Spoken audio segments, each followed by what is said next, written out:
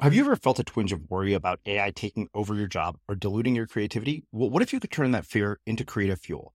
We've just published an amazing new ebook called The 4 Keys to Success in an AI World, and this is more than just a guide. It's a deep exploration into the human skills that AI can't touch, the skills that are essential for standing out and thriving, no matter how much technology evolves. We're talking about real differentiators here, like creativity, emotional intelligence, critical thinking, and much more. Inside, you'll find actionable insights and strategies to develop these skills, whether you're a creative person, a business person, or just simply someone who loves personal development. This isn't a story about tech taking over. It's a story of human creativity thriving alongside AI. Picture this, AI as your creative co-pilot, not just as a tool, but a collaborator that enhances your unique human skills. The 4 Keys ebook will show you exactly how to do that and view AI in a new way that empowers you instead of overshadows you. Transform your creative potential today. Head over to unmistakablecreative.com/4keys. Use the number 4, KEYS. That's unmistakablecreative.com/4keys and download your free copy. Yes. So let's talk about what the Q factor is, right? So one of the things that the fact that each project has exactly the same probability of being the most successful of your life, that actually led to a mathematical model of how creativity works. And the way this works really is that every project that you start is like a random number. You pick a random number from a hat, and you and I have access to the same hat. So we pick a random number from that. And that could be 1 or 6, throw a dice, right? It's totally random. And then you bring your knowledge and expertise on that, and that's your Q factor, and turn that idea into a product. If you're a scientist, it could be a paper. If you are a podcast host, could be actually a show, or it could be a book if you're a writer, whatever that is. And then you look at the success or the impact of that product, like how many citations it got, how many people bought it, and so on. And what we find is that the impact of that is nothing but that random number that you picked from the hat times your Q factor. That is, your Q factor is a number that characterizes your ability to take a random idea and to turn into an impactful product. Now, if you have a low Q factor, even if you throw a 6 with a dice, it's not going to be a high impact product because you don't know what to do with that, right? So effectively, you're not accelerating that idea very far. However, if you have a high Q factor, you could still pick a low number, random number, pick a bad idea and not to be very successful with it. But in the moment you hit across by chance through that great idea, that a high random number times your high Q factor becomes a breakthrough.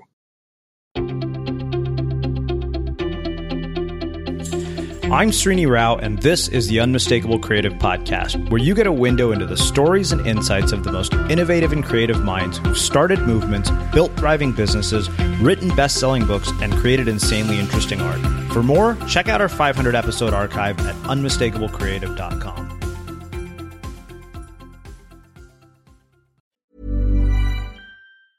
Mom deserves the best, and there's no better place to shop for Mother's Day than Whole Foods Market. They're your destination for unbeatable savings, from premium gifts to show-stopping flowers and irresistible desserts. Start by saving 33% with Prime on all body care and candles. Then get a 15-stem bunch of tulips for just $9.99 each with Prime. Round out Mom's menu with festive rosé, irresistible berry chantilly cake, and more special treats. Come celebrate Mother's Day at Whole Foods Market. Everyone knows therapy is great for solving problems, but getting therapy has its own problems too, like finding the right therapist, fitting into their schedule, and of course, the cost.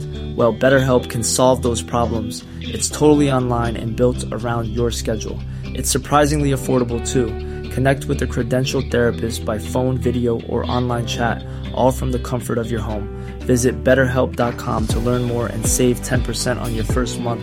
That's BetterHelp, H-E-L-P. Hey there, it's Michelle Norris. I'm host of a podcast called Your Mama's Kitchen. When I travel, I'm usually looking for a way to find a taste of home when I'm not at home. And one of the things I love to do when I am at home is entertain. And Airbnb allows me to do that. When I was in California recently, I rented a house that had a great kitchen. And when we were sitting around the table, we were all thinking, we're in someone else's house. Someone could be in all of our homes as well. If you have a home, but you're not always at home, you have an Airbnb. Your home might be worth more than you think. Find out how much at airbnb.com/host.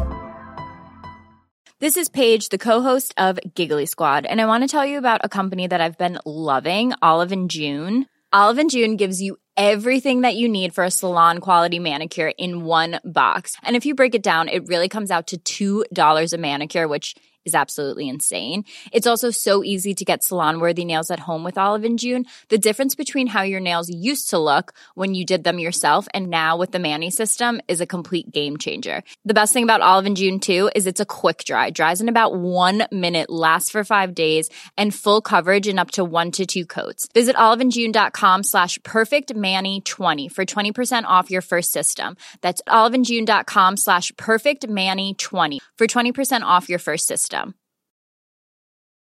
Here's a cool fact. A crocodile can't stick out its tongue. Another cool fact, you can get short-term health insurance for a month or just under a year in some states. United Healthcare short-term insurance plans are designed for people who are between jobs, coming off their parents' plan, or turning a side hustle into a full-time gig. Underwritten by Golden Rule Insurance Company, they offer flexible, budget-friendly coverage with access to a nationwide network of doctors and hospitals. Get more cool facts about United Healthcare short-term plans at uh1.com.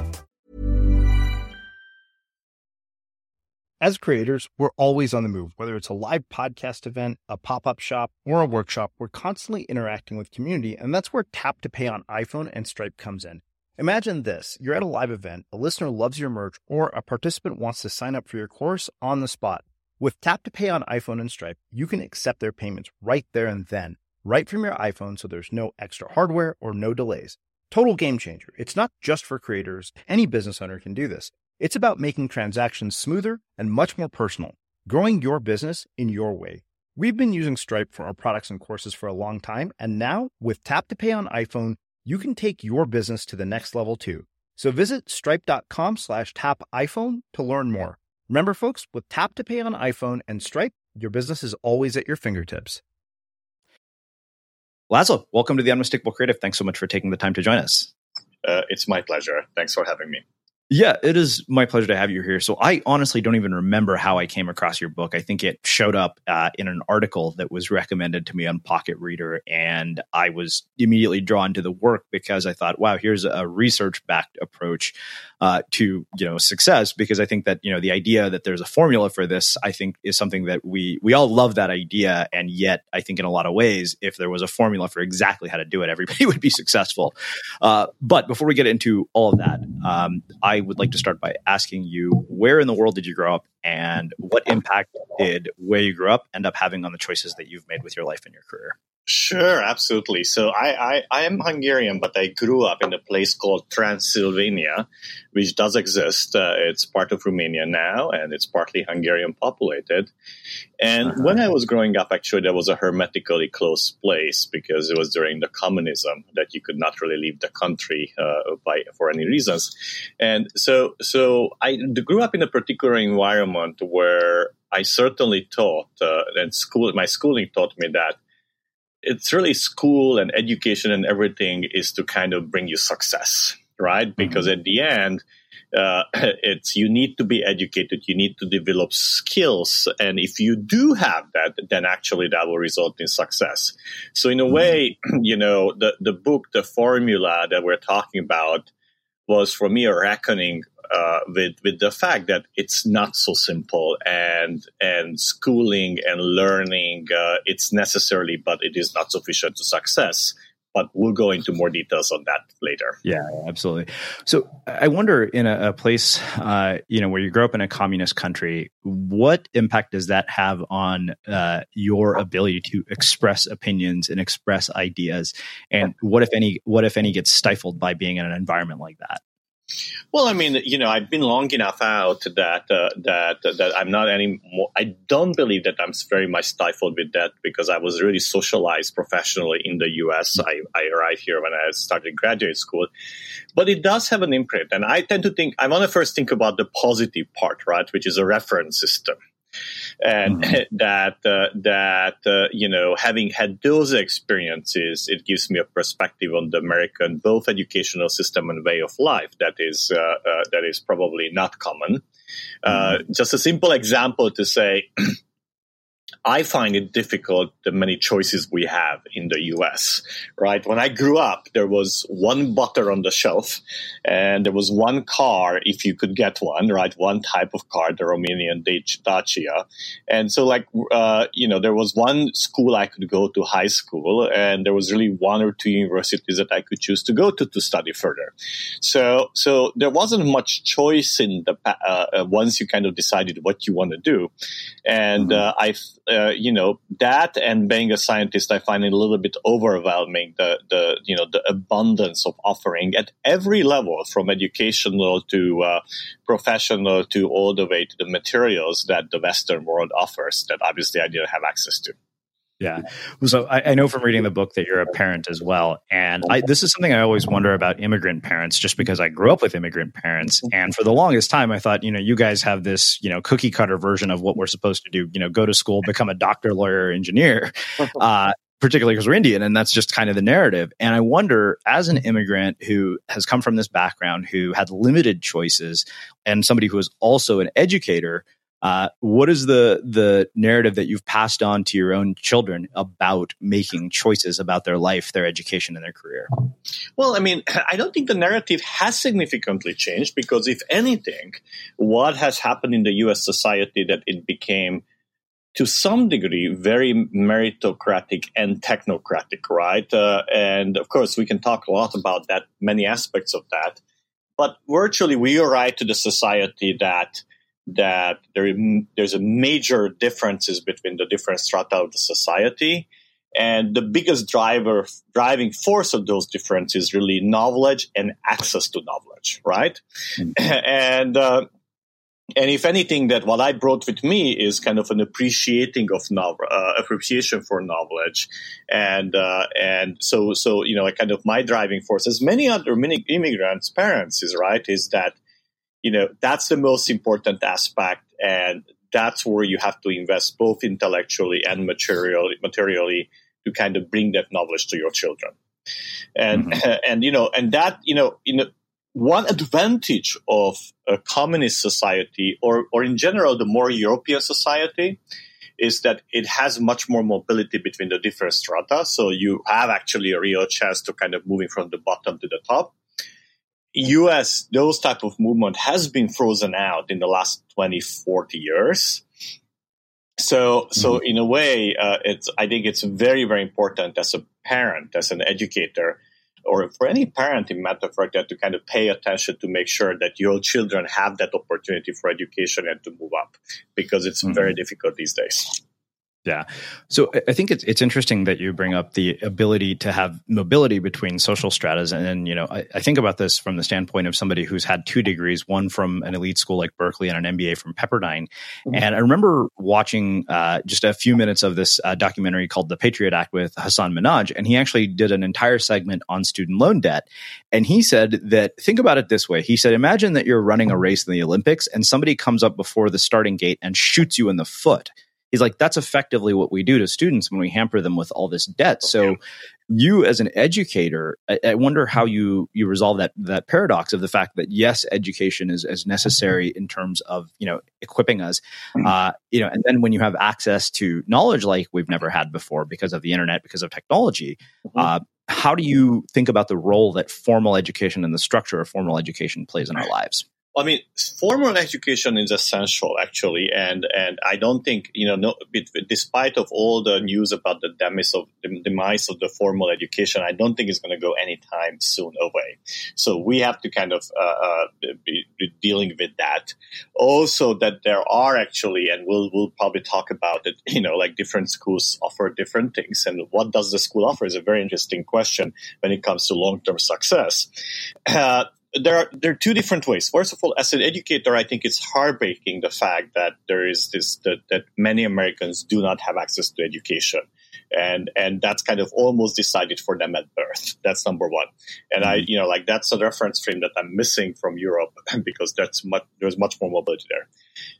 As a parent, the way I resolve that is that I actually have a very firm conviction that I got a free education and my children should have a free education, meaning that I will not load them with debt, right? Mm-hmm. So I feel like it's my responsibility as a parent to kind of launch them so that they can live their potential. Now, of course, I can say so because I can afford the schooling, right? And many of these kids are taking up the loan not because their parents think otherwise, but because they just can't afford it, right? So that we're not going to resolve that anytime soon, not on this show and not through the formula. Yeah.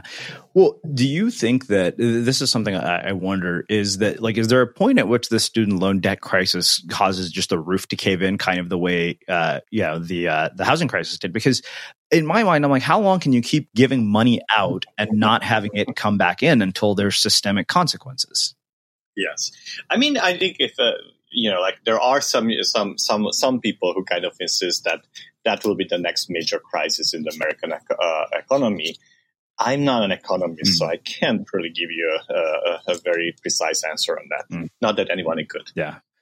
Well, let's do this. Let's shift gears a little bit and talk a little bit about how you kind of got to this point, and what has been the trajectory of your career that has led to this book. Mm-hmm. Sure. So I'm actually a data scientist, and more precisely, I'm a network scientist, and which meant that I spent kind of the last 20 years trying to understand large data sets and the dependence between the data points. Like, we studied the World Wide Web. We were the first to study the World Wide Web as a network. My lab actually at Harvard Medical School is focusing a lot on the genetic networks within the cells and how the breakdown of that network leads to human disease. Mm-hmm. But also part of my lab is focusing on social networks, and with the availability of data on science and kind of scientific publications and so on, about 5 or 8 years ago, we kind of started thinking that, well, maybe these professional networks, like how scientists collaborate with each other, how they interact with each other, may actually determine their success as a scientist. Mm-hmm. And that was kind of a spark. We said, well, given that we know so much about networks, given the fact that the data is increasingly available to describe how science has evolved, maybe we can build on the knowledge and kind of predict scientific success. So that was the motivation why we went down on that path. But then we soon realized that really, when we talk about success, it's really network are an integral part of the story, but not the only one. Mm-hmm. And then step by step, we had to kind of go and revise both the way we think about success, as well as the vocabulary we use to speak about it, as well as kind of rethink about what is the data and the approach that we take to kind of really quantify success. Mm-hmm. And that's really what the formula is about. And what I should just say as a preliminary thing is that, fabulous books have been written about success. But some of them are actually written by very successful people who have kind of recounting their own trajectory. Mm-hmm. Others were written by people who kind of summarize the trajectory of a group of successful individuals and distill information for that is very inspiring. Mm-hmm. The problem I have with these approaches is that I'm very inspired by them, but they're missing the placebo effect or the control study. Mm-hmm.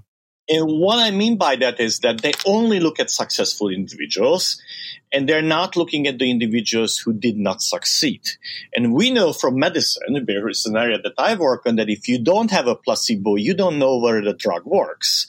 For example, if you look at 100 super successful individuals in the business sphere, and you conclude and you notice that all of them actually wake up, start working at 6 a.m., it's tempting to actually conclude that getting up at 6 a.m. is the secret of success. Yeah. But then you look around and you find 10 million people who do get up at 6 a.m. and they don't achieve the success at the level that your sample did. And then you say, what's wrong with that? Mm-hmm. Well, because getting up at 6 a.m. may not be the driving force for success. It may be just one of the signatures of the many of success, what we call it correlates. Mm-hmm. So therefore, when I wrote the book, as well as the research we did behind that, we were careful of not just to look at success, but to also look at the lack of success. So we got access to massive data sets that describes not just the Nobel Prize winners in science, But all scientists that have written papers since 1900 till today, when we look at success in art, we're not just looking at the Van Goghs and the Andy Warhols, but we're looking at every single artist that exhibited in the last 40 years. So we have the failures together with successes. Mm-hmm. And that's really the spirit in which we approach as a data problem, the success story. Wow. So many questions come to that. So we will actually get into the 5 laws that you wrote about in the book. But one of the things that I've been thinking about, and I wrote a post about this recently, and it was titled "The Blatantly Obvious Variable That Throws Off Every Formula for Success," which is the person, right? Because I can take somebody through one of our online courses and they will get drastically different results just because of how they're built. Like somebody could literally replicate everything that I do in my life. Another example, right? 2 kids raised in the same household. My sister and I both went to Berkeley, same parents. She kicked ass, got into med school. I nearly failed out of Berkeley. Mm-hmm. And so I wonder, as somebody who has written a book called The Formula, how do you think about that sort of variability? Because that to me is the sort of critical variable that throws off every formula. Absolutely. I think a lot about that. And that's chapter 10 in The Formula, the 5th law, and we call it the Q factor. Okay. We must acknowledge that some people have talents and others don't for a certain profession, right? And we're able to quantify in cases where we have enough data, what's your aptitude to really kind of kick ass in that particular profession, right? So this is something that is quantifiable if the data is there. And I think we were successful in the science space, and we're now extending that idea to other areas as well. So yes, acknowledge there are differences between us. That is quantifiable. You cannot be at the same time a fabulous doctor and a painter and the best runner in the world, right? So not only that, it's not only simply a lack of time, but it's also an aptitude. And part of the success story is to find that profession or vocation for which your Q factor is maximal. And we'll talk about what the Q factor is. Yeah, we'll get into that. So let's actually get into the 5 laws. I mean, I remember the first one you said, performance drives success, but when performance can't be measured, networks drive success. And you say that, we never work in isolation, even when we think we do. Our collective definition of success requires us to think about the ways that our work impacts others. If we want to bring the world up there nearer to our doorsteps, we need to find the hubs that can accelerate our trajectories and reach out to them. How do you do that? And then I think the other thing that really struck me was you said just the fact that a kid applied to an elite college, even if they didn't get in, actually made them more likely to succeed, which I thought was fascinating. This was meant to be one question. Yeah. Okay. So, my goodness. All right. So let's just step back a little bit and talk about how do we define success. And so obviously we learn and we're being told that performance leads to success. And, when it comes to schooling and exercise and practice is all about enhancing your performance. And this is how, as we said earlier, this is how I really approach my life. I have to be really good at what I do because that will make me successful. What's the difference? And the way we define actually the difference between them is that performance is something that you do. How fast you run, what radio shows you kind of do, what kind of paintings you paint. Success, however, is what the community sees, acknowledges from that performance, and eventually how do they reward you for that. And so in other words, your performance is about you, but your success is about us being the community who can notice that what you are doing.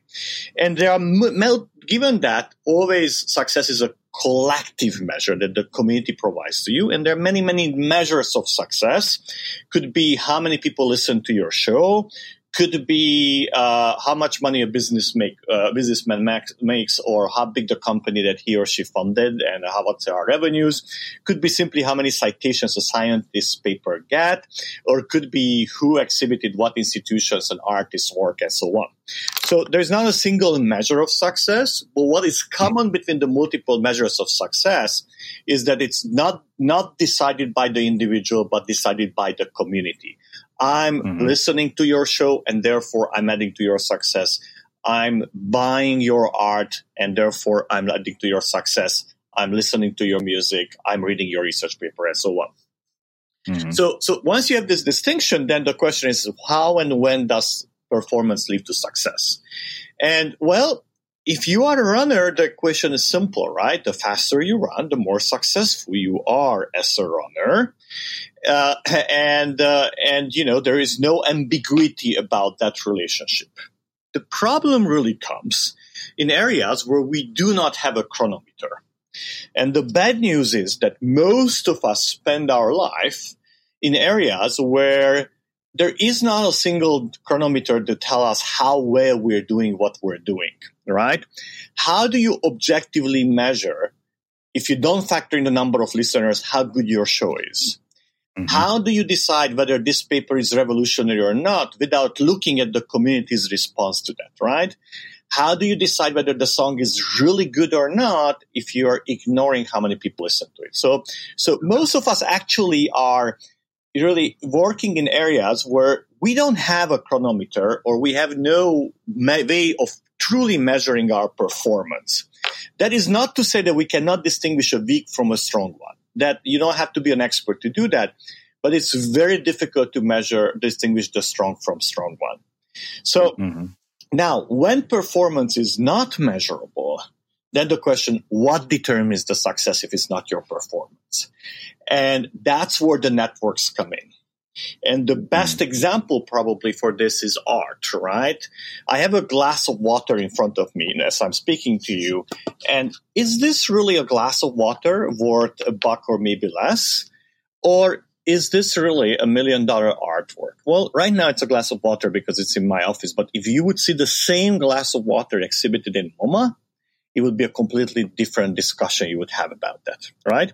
So the value of art, in other terms, is really not determined by the intrinsic value of the object itself, but by almost invisible networks who kind of dedicate the glass of water as art. That is, who touched it, who put it there, where it is at that moment, what other institutions have exhibited it before, and what did the artist do before in his or her career or after that particular artwork, right? So just looking at the object itself in isolation from all of these factors, you're unable to decide, first of all, whether it's art or not, and what is its valuation. And we ended up kind of going after this question by analyzing the artistic career of 500,000 artists all over the world and where they exhibited in the last 40 years through a very valuable data set that was provided to us by an institution. And what we showed in that case, that I can map out this invisible network between the institutions by simply looking how the artists move from one institution to another one in their exhibits, that where was Andy Warhol exhibited today and where he will be exhibited tomorrow. And that kind of connects the institutions to me, for me, and creates a network. And that network itself is very, very predictive what will be your artistic career. That if on your network you give me the 5 exhibits that you had before as an artist, I can fast forward your career 20 years into the future and tell you how successful will you be as an artist. Why is that? Because where you are in that network determines the community's valuation of, what's your art is perceived to be worth, and determines your future trajectory, because only along the links of this network from institution to institution your art can travel. And because you don't have a measurable performance that can mess that story up. So once I place your network, I can predict your future. So step back. What we in general are finding is that in areas where performance is not measurable, it's the network that really takes over. And here we're not talking about mindless networking to just go out and know as many people as possible, but talking about precisely understanding those invisible networks that create valuation or value or success in your particular profession.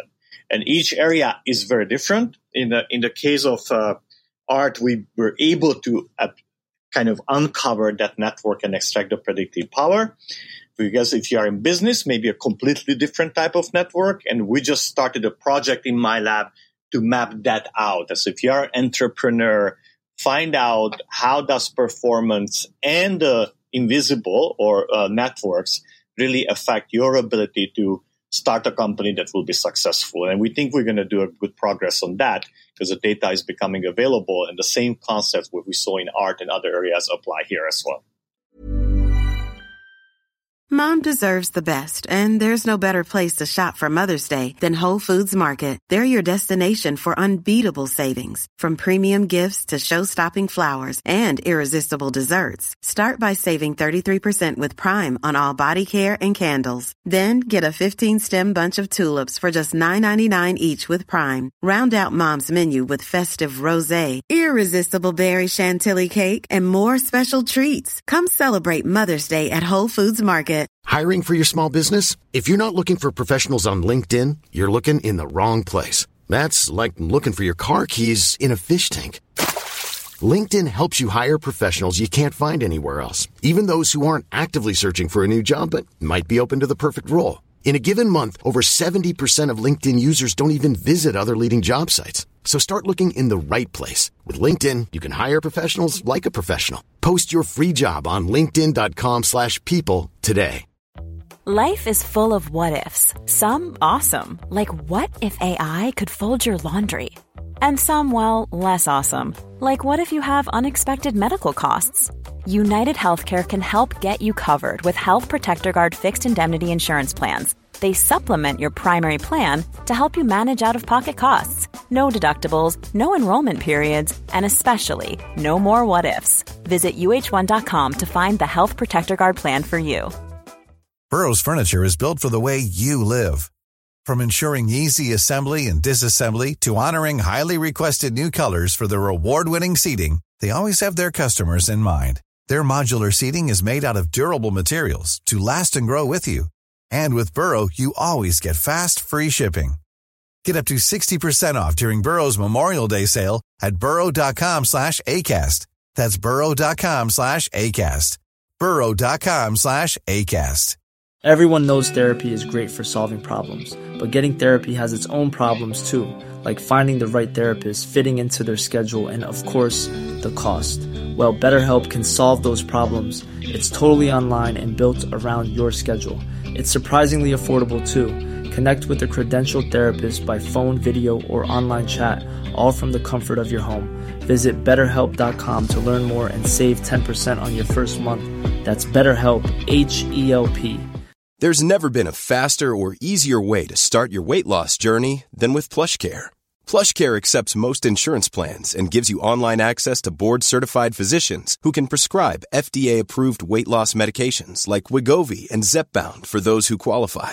Take charge of your health and speak with a board-certified physician about a weight loss plan that's right for you. Get started today at plushcare.com/weight loss. That's plushcare.com/weight loss. plushcare.com/weight loss. Yeah. Well, it's interesting because as you're describing that, I couldn't help but think about kind of the way that we've built Unmistakable Creative, because having interviewed 700 people, like I've made myself a hub with all these spokes to it. And I wonder, at times what role that has actually played in me, getting to the point where I get to write books and give speeches and do all that stuff. And I'm sure it played a very important role, and it may have been, and you may have intuitively stumbled across the right network that your talents can be expressed in the best way, right? So if you would have said, for example, that, I interviewed these 100 very successful entrepreneurs, and now I went and started a company, maybe that's one way to think about it. Or then you went actually and opened an art gallery. I'm not so sure that was the right network information you gained from it, right? Yeah. But if you say, hey, now I'm going to write a book and I'm going to actually communicate about my findings, then you probably kind of tap yourself into the right network for the problem that you're dealing with. Yeah. So one thing I wonder about this, we were talking about measurement, and I remember we were talking to my friend Cal Newport, and he said, metrics are kind of a double-edged sword, right? Because if you have metrics, inevitably what that's going to lead to is comparison, because there's always somebody who's either behind you or ahead of you. There's always somebody who has sold more books, has more money, and there's always somebody who has less. How do you navigate that dynamic without losing your mind? Well, it is certainly true, but that's because we have too few metrics and they're too tailored to some big problems, right? So, I actually believe in diversity, that we can all have kind of space in the world that maybe is not captured by the big metrics, but is still very valuable. So let me give a specific one. We're in America. In America, there's one big metric that really matters, which is money, right? Well, I'm a scientist. I do need money to actually live and to do my science. But my measure of success is not money, right? And if you actually start ranking people based on their net worth or income, it doesn't bother me at all or doesn't affect my actions, because that's not the way I think about it, where my impact should be. Now, if you say, well, maybe we should actually rank people by citations and so on, then you would say, okay, yeah, that's kind of getting closer to what I do. But I not only do science, I also write books, I also educate, and I also come up with ideas that don't turn into papers, but turn into some other, outputs and so on. So there's not a single metrics that can really define my life.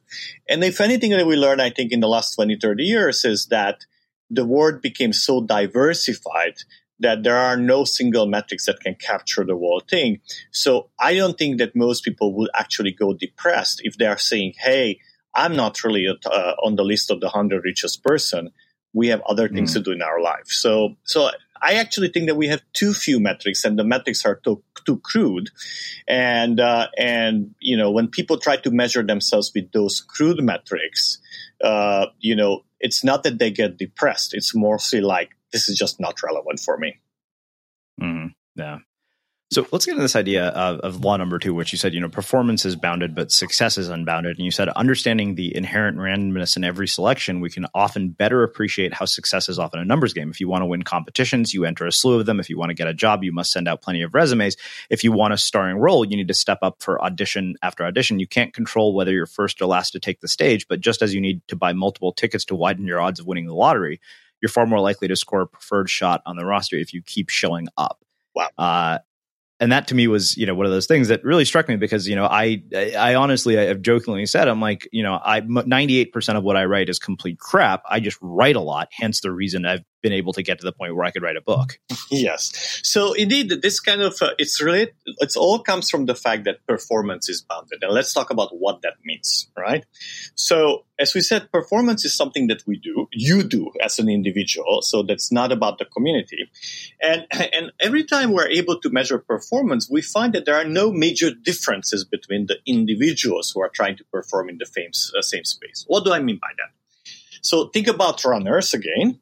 Usain Bolt is clearly the fastest man on earth, right? No one is questioning that.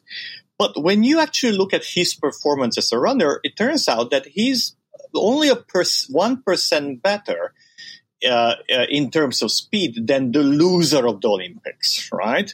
And not only that, he's only just slightly better than the next one on the list, but he's not running 10 times faster than I do. And even though I'm not a good runner at all, right? So what we see that when it comes to the speed that people run with, healthy people run with, it's really bounded in a relatively small range, of which obviously Usain Bolt at the top, but there are not the huge differences between the different competitors or individuals. And this is not unique to speed. In most areas, when it comes to human performance, things that you do, it turns out to be very bounded, that there are no huge differences between the individuals. Now, that has a consequence. Mathematically, we call that these distributions are bounded or exponential distributions. And one of the consequences is that when you look at the top performance, those are mathematically bound to be very virtually indistinguishable unless you have very, very accurate measures of performance. So as a result, in areas where we lack a chronometer, it's difficult to really distinguish the top performance. And a beautiful example is music. And for example, I talk in the formula about the Queen Elizabeth competition, which is really the star maker in classical music since 1937. And this is a competition that kind of happens every 2 or 3 years, depending on instrument. And what they try to do is to find the best violinist or the best pianist, and whoever wins that competition becomes overnight a star because the major concert halls will open their doors, it will be recorded, and so on. And it's a very well put together competition, making sure that no one has an unfair advantage.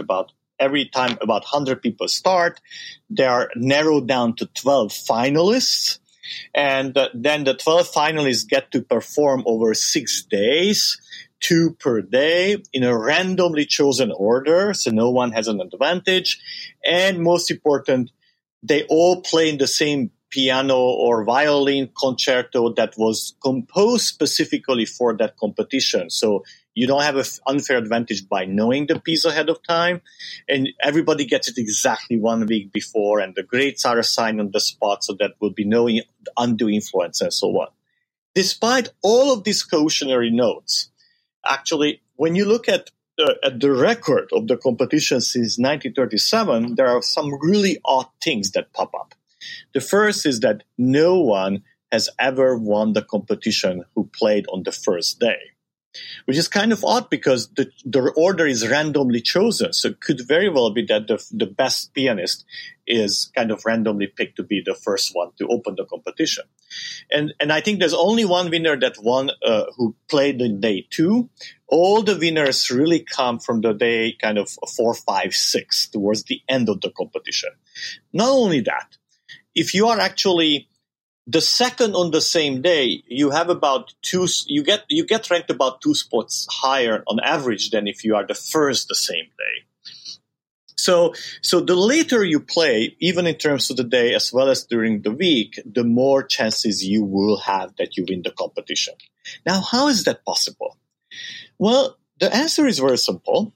First of all, the jury, who is made of the top music experts in the world, has this almost impossible task to decide who is the best pianist among the 12 best pianists in the world in their age generation. These guys are all fabulous. And honestly, they cannot distinguish them, right?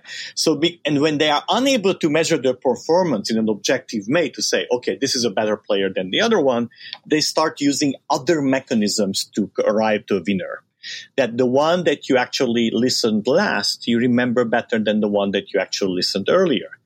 The one that you listened last, you have a better reference frame of how should he or she sound for, because your ears got trained on the first few ones.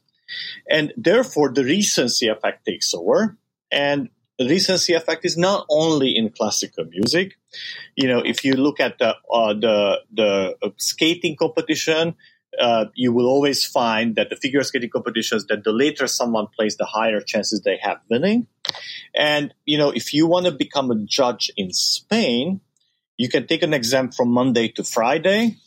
If you're chosen to take the exam on Monday, you have 40% chance of becoming a judge. On Friday, you have 60% chance of becoming a judge.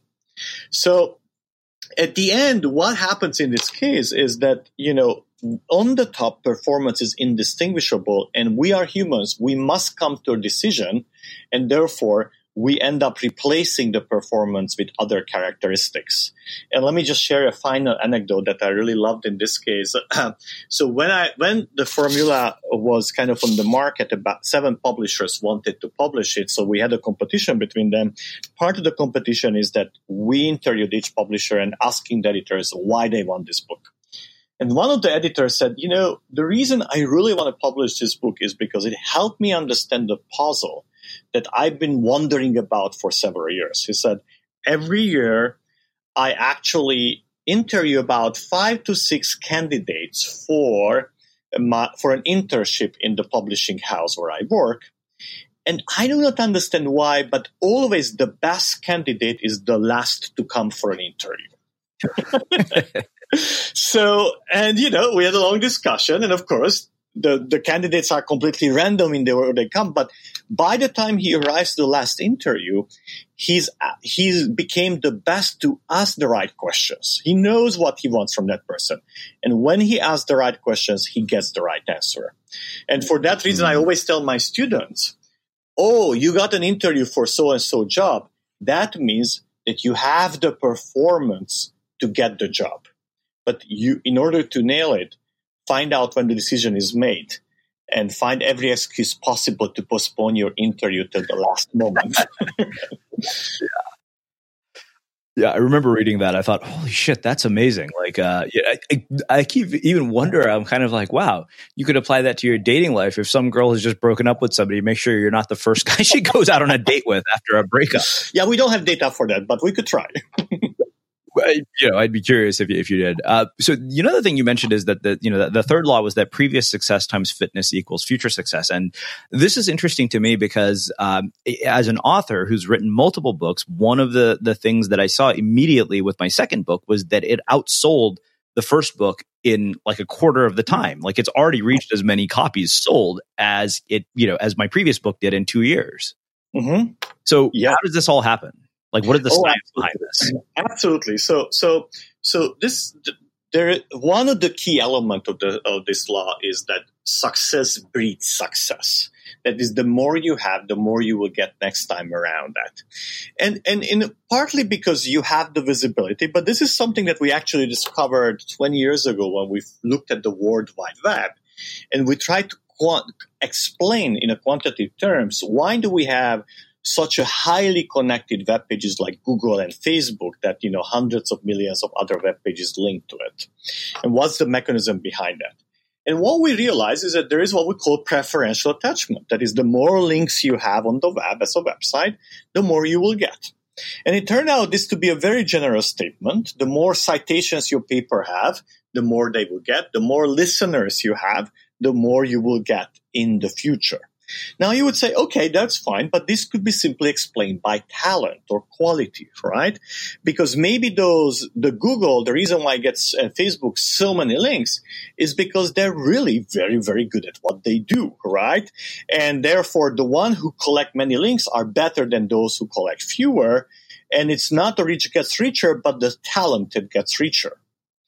So that's where actually the data comes in, that people who did very nice control experiments to show that it's not that simple. And my favorite experiment was done by Arnold van Nisch, who's a sociologist who now lives in Holland. And he actually went to Wikipedia and identified the 200 most active editors on Wikipedia by simply how many edits they did per day and what was their contributions to the site. And then he grouped them into two groups where the people were randomly placed in group 1 or group 2. And so he had two identical pool of editors. What was common between them, they were all fabulous editors, very, very active in Wikipedia. And otherwise, there was no distinction between them because it was randomly chosen who goes into group 1 or group 2 on this top 200 list. What he did next is that he took group 1 and gave them an award.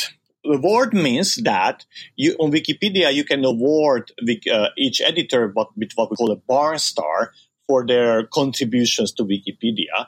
And so half the group 1, every member got a barn star. Group 2, no member got a barn star, even though they were just as good as the group 1. And then he watched what happened, in the coming months.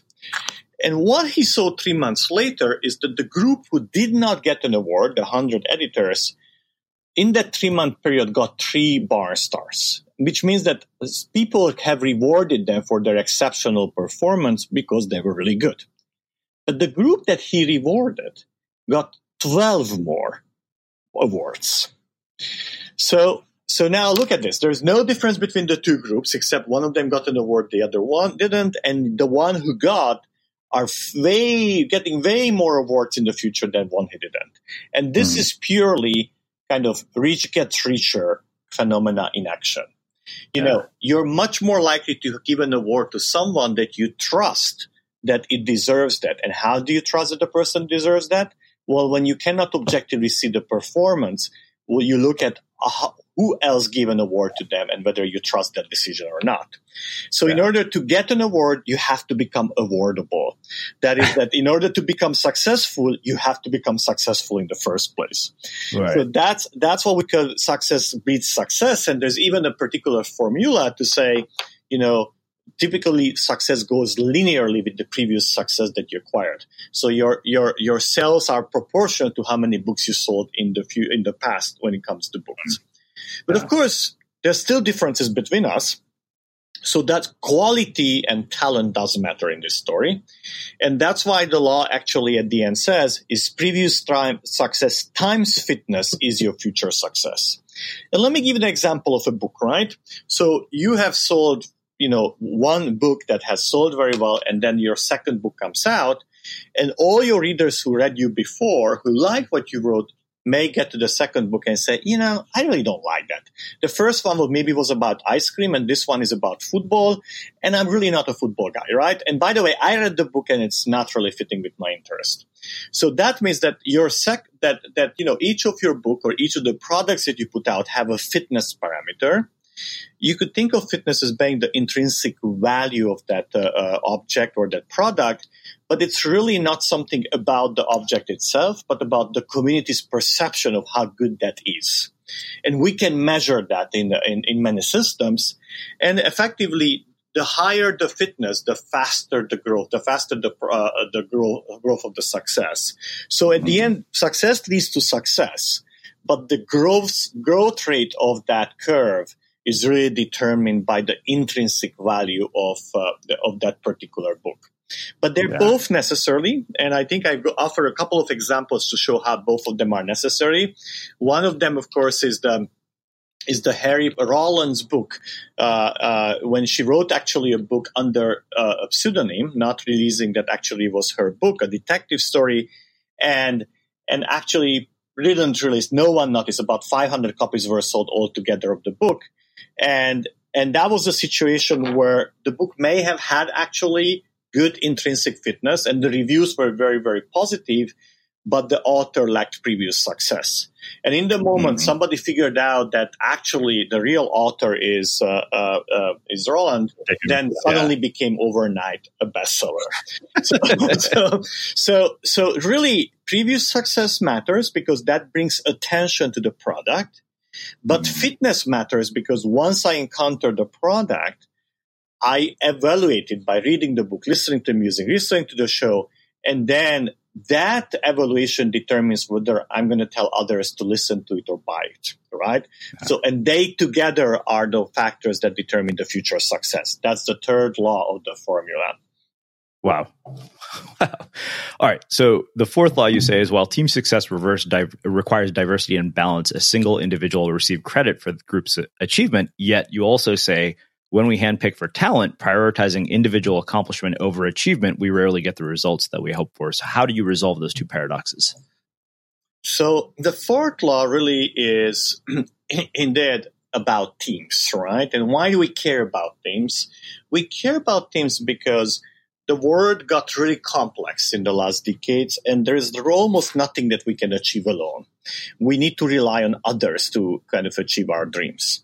And this is particularly true in science, where until the 1990s, the highest impact research came out from single authors.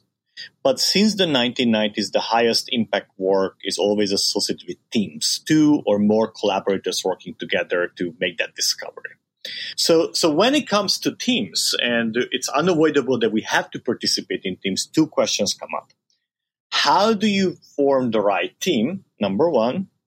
And the second one is that once you're part of a team, and let's say the team is successful, how do you get credit for the team's work when so many of you have contributed to that idea or the product? So let's talk about the first one. How do you form the right team? And this is actually part of a long line of research that is called team science that quite a number of economists and business researchers as well as scientists are working on. And there are a couple of clean results in that space. One of them is actually has to do with how does a team with good performance look like? And what does it mean to have a team with good performance? It's when the team's goal is to achieve something that we know it's achievable but is difficult, right? Is to kind of generate a supply chain. We know it's possible, but it's going to be difficult. Get to a difficult terrain, a car through, and so on. And what the research actually shows is that when it comes to teams that are really aimed for performance, then the what is key is that that not necessary to have lots of geniuses on the team. Actually, that's not good for the team. So the individual IQ and the individual performance of the team members is not a factor. Nor is the education level of the individual team members. What really matters is diversity, to have many different type of people together. Second, what is key is the ability to pay attention to each other. That is, that the team to work horizontally and no one to kind of dominate the discussion. And the third factor is effectively it's important to have women in the team. Mm-hmm. Now, so that's for performance-oriented teams. Yeah. However, what happens when you try to have a team that it doesn't have a very clear goal, but it's about to discover something? It's about to produce a new product, like a new phone that no one has seen before, right? Or produce a software for a problem that it's not known that it exists, right? So really innovative teams, how do they work? And in that case, we see the opposite pattern. There, the horizontally doesn't matter. What we see is that in teams that are really excelling in innovation, much of the work is done by one individual. And the rest of the people are really just contributing to that person's work. That is, in innovative teams, you need a leader, the one that actually drives the story. And that person needs others to kind of help him kind of achieve his vision or her vision. But it's really not about having equality and uniformity within the team setting. So really, for me, this was really fascinating because, we always look for one-size-fits-all answers, right? And this was kind of telling us, no, it's not one-size-fits-all. You have to be really clear about what you're trying to achieve. In this case, are you trying to innovate, or are you trying to solve a well-known problem that there's a solution or it's difficult? And the team you put together very much depends on the goal that you have there. Wow. So, I mean, it sounds like the second version that you're describing is very much like, in my mind, as you're describing that, I'm like, oh, that's Steve Jobs. Yeah. Absolutely. And of course, when it comes to Steve Jobs, now we're in the second part of the lab is to say, all right, how many people do you think that contributed to developing the iPhone? Maybe 1,000, 100, 1,000? And how many of them do you actually know about? Him and Johnny Ive. That's it. Johnny Ive has said that there are moments where Steve. Everyone knows Steve Jobs, right? And he totally walked away with the credit. Yep. Right. And so then kind of raises this deep question that actually the fourth law discusses about is who gets the credit for the team's work. Mm-hmm. And the reason why this is difficult is because once the team's job is achieved, it's very difficult for an outsider to kind of decide who was the one who came up with the idea, who did the lion's share of the work, who found the financing to make that possible, and whose role was just simply make sure that the coffee is always warm and there are donuts on the table, right? Yeah.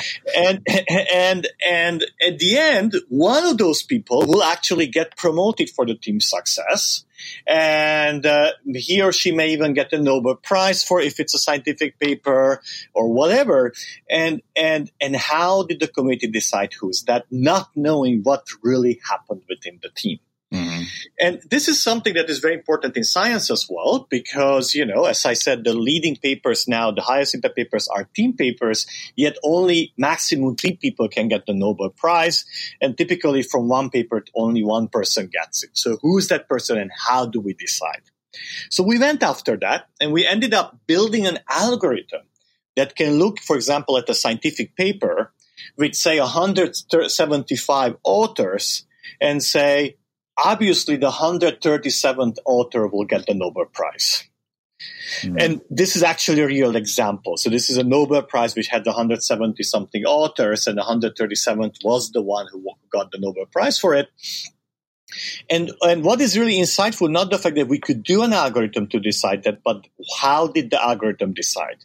And the algorithm decided by simply asking, whose line of intellectual journey was this part of? That what did the authors of that paper publish before and after? And what did the community cite it from their other work together with this one? Let me give a very specific example how this works.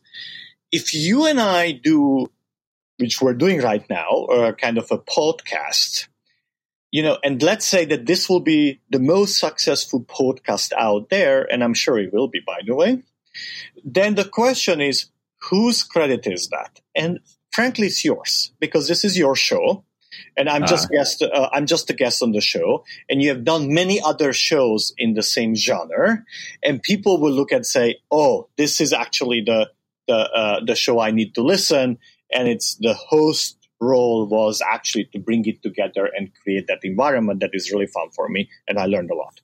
However, and the reason why I don't get much credit, that even though I was the guest on the show, I don't have any other activity in that space. However, if you and I write a network science paper, and let's say you are the one who brings the idea, and you even do the lion's share of the work, I'm sorry to say it's going to be my paper. And it's going to be my paper because you have no track record in this area. Right. And therefore, there's nothing that the community co-cite together with that particular work. So when a product of a team comes out, what the community typically does is that it looks whose line of work this was part of and gives the credit to that person, which comes back to the very idea that we talked at the beginning. Success is really about the community. Your success is about the community and not about you. When it comes to this, actually, really, the success is really assigned based on the perception of the community rather than what the real performance was within the team. And that has important consequences that one actually needs to use before we enter actually a team setting. So if you are invited to be part of a group to achieve something, you may ask yourself, what is my goal by participating in this team? If I feel this team has some really noble goals and I really want to be part of it, I don't care about the credit, but I think I want to make this help to make this happen, then you should go for it. Absolutely. You're doing it because you have a good reason for that. However, if you're entering the team because you want to get credit for what you did there, then you have to say, will I get credit? And I can give you that answer even before you engage with the team, because you would need to look at what did you do before, what's your line of work and intellectual achievement, and does that team's work, if it's successful, fit into the line of work that you've been doing? And if it is, go for it because the community will actually reward you for the team's credit. If, however, it's something totally tangential, like you join a paper of ours on network science, it will have no impact whatsoever on your career as a podcast host. Amazing. Well, let's finish this up with the fifth law, which you basically say with persistent success comes at any time. And you said that when it comes to patterns of creativity, geniuses are no different than the rest of us. We too peak out early in our careers. We let our guard down once that wave of creativity wanes. Geniuses or not, we mostly conform to the same fundamental patterns. And, when I was thinking about that idea that it can come at any age, the question that came to my mind is, why do you have situations where, child prodigies who are musicians don't end up becoming professional musicians? And then on the flip side of that, you have Morgan Freeman, who doesn't become Morgan Freeman until he's 50 years old. Because I remember talking to Anders Ericsson about this, and he said, often early, crazy success and child genius is not a good predictor of whether they'll be successful as adults. Absolutely. And these are all fabulous questions. And, I'm just beyond 50, and I need to kind of ask myself, should I be still doing science at all, given the fact that maybe my creative time is over? Why do we say that? Well, the reason we actually think that youth equals creativity is because there's lots of data in this space. And the data means that genius researchers, people who actually, sociologists and psychologists who study the career of geniuses, have observed and have documented very well that many major breakthroughs are really associated with relatively young individuals. And for example, let me take my profession, physics. I studied as a physicist, and Einstein once claimed that if you as a physicist haven't made your breakthrough by the age of 30, you will never do so. Why did he say that? Well, he said so because he looked around in his environment at the people whom he admired, mostly the people who helped creating quantum mechanics, from Heisenberg to Borg and Dirac and so on. And he saw people who made their major breakthroughs, all of them in their kind of mid to late 20s, maybe early 30s. So there's data to back up that major discoveries are associated with young people. But we actually went after this question, but looking not only at geniuses, but looking at all scientists. Because, we're curious. I was curious, what happens with me? Is my creating time over? According to Einstein, it is. And we analyzed actually the career of all scientists since 1900, asking for each of them, when was the time, at what moment of their career, when they made their biggest discovery? And some of those bigger discoveries, a few of them were actually Nobel Prize winning, but the vast majority were just ordinary discoveries within the scientific world, except that was the best for that particular scientist. And to our surprise, we saw that to some degree, Einstein in the genius literature is right, that even ordinary scientists tend to make their major discoveries in kind of relatively early within the career, kind of like 10, 15 years after they start their publishing career. So that's right. So I should probably hang up my coat as a scientist and continue writing books, right? Which is why we're talking today. But then, we're data people. So we said, let's look a little bit more carefully and say, what's the reference data? And to make a long story short, we said, what's your productivity in function of age? And it turned out that when we looked at the productivity, how many papers you publish as a scientist in function of age, we saw exactly the same curve as we saw in the case of what's your likelihood of publishing your highest impact paper. In other terms, when we analyzed the data, it turned out that there is no age dependence whatsoever when it comes to creativity. Rather, people tend to be much more productive early in their career. First 10, 15 years of our career, we write most of our papers in that age group.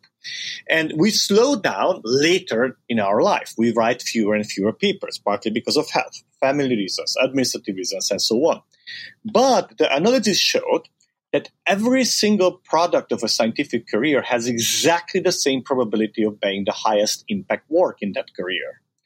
And this is generally true not only in science, in other areas, that there's really no age dependence. Rather, every product that you do, every painting you paint, every show you actually record has the same chance of becoming your highest impact product.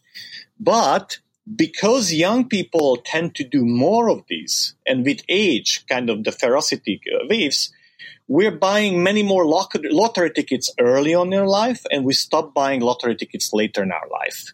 And therefore, it appears as if we would not be creative.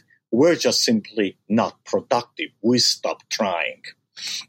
So this was, of course, a huge relief for me because I still continue beyond 50 running a lab, and I'm just as productive as I was in my 20s.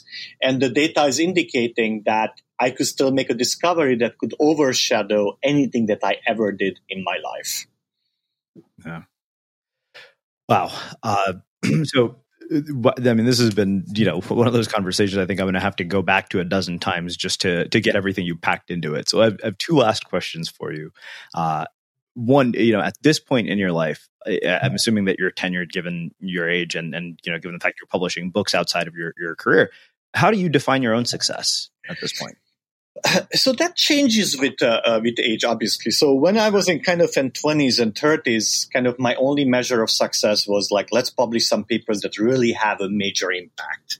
In my early 30s, I managed to do that. I achieved that. The paper that we published about preferential attachment or the rich gets richer phenomena was actually the decade's top 10 most cited papers in all sciences. So it was a major discovery and led to a new field of network science. Now, of course, my data indicates that if I carry on, I still have a probability to actually overshadow that work. And for that reason, I carry on. But priorities shift. And priorities shift in the sense that now I'm just as excited about helping my students and postdocs and my lab members succeed. So, for example, to be honest, I didn't take my mentoring role too seriously kind of 20 years ago. It just came with my job. Now I pay much more attention to let other people succeed. I do so partly because my thinking has changed. And I also do so because I understand that at this point of my life, my legacy is determined not only by things that I did, but also what the people who worked with me will do, right? Mm-hmm. So I have a much longer perspective. And with that, the impact measures change, right? So it's not anymore my impact measure to publish yet 10 more papers, right? I tell my students, I don't need papers. I only need discoveries at this age of my life. But it's just as exciting for me when my former students and postdocs go out and publish a paper that is featured on the cover of Nature or Science, because that, I feel, it's also my achievement. Yeah. So I did realize I forgot to ask you about a thing. We didn't talk about it. How do you calculate the Q factor that you mentioned earlier? Is there a way to actually calculate it? Yes. So let's talk about what the Q factor is, right? So one of the things that the fact that each project has exactly the same probability of being the most successful of your life, that actually led to a mathematical model of how creativity works. And the way this works really is that every project that you start is like a random number. You pick a random number from a hat, and you and I have access to the same hat. So we pick a random number from that. And that could be 1 or 6. Throw a dice, right? It's totally random.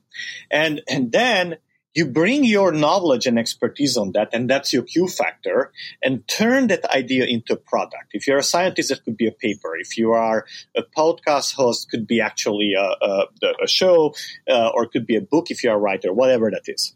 And then you look at the success or the impact of that product, like how many citations you got, how many people bought it, and so on. And what we find is that the impact of that is nothing but that random number that you picked from the hat times your Q factor. That is, your Q factor is a number that characterizes your ability to take a random idea and to turn into an impactful product. Now, if you have a low Q factor, even if you throw a 6 with a dice, it's not going to be a high impact product because you don't know what to do with that, right? So effectively, you're not accelerating that idea very far. However, if you have a high Q factor, you could still pick a low number, random number, pick a bad idea and not to be very successful with it. But in the moment you hit across by chance through that great idea, that the high random number times your high Q factor becomes a breakthrough.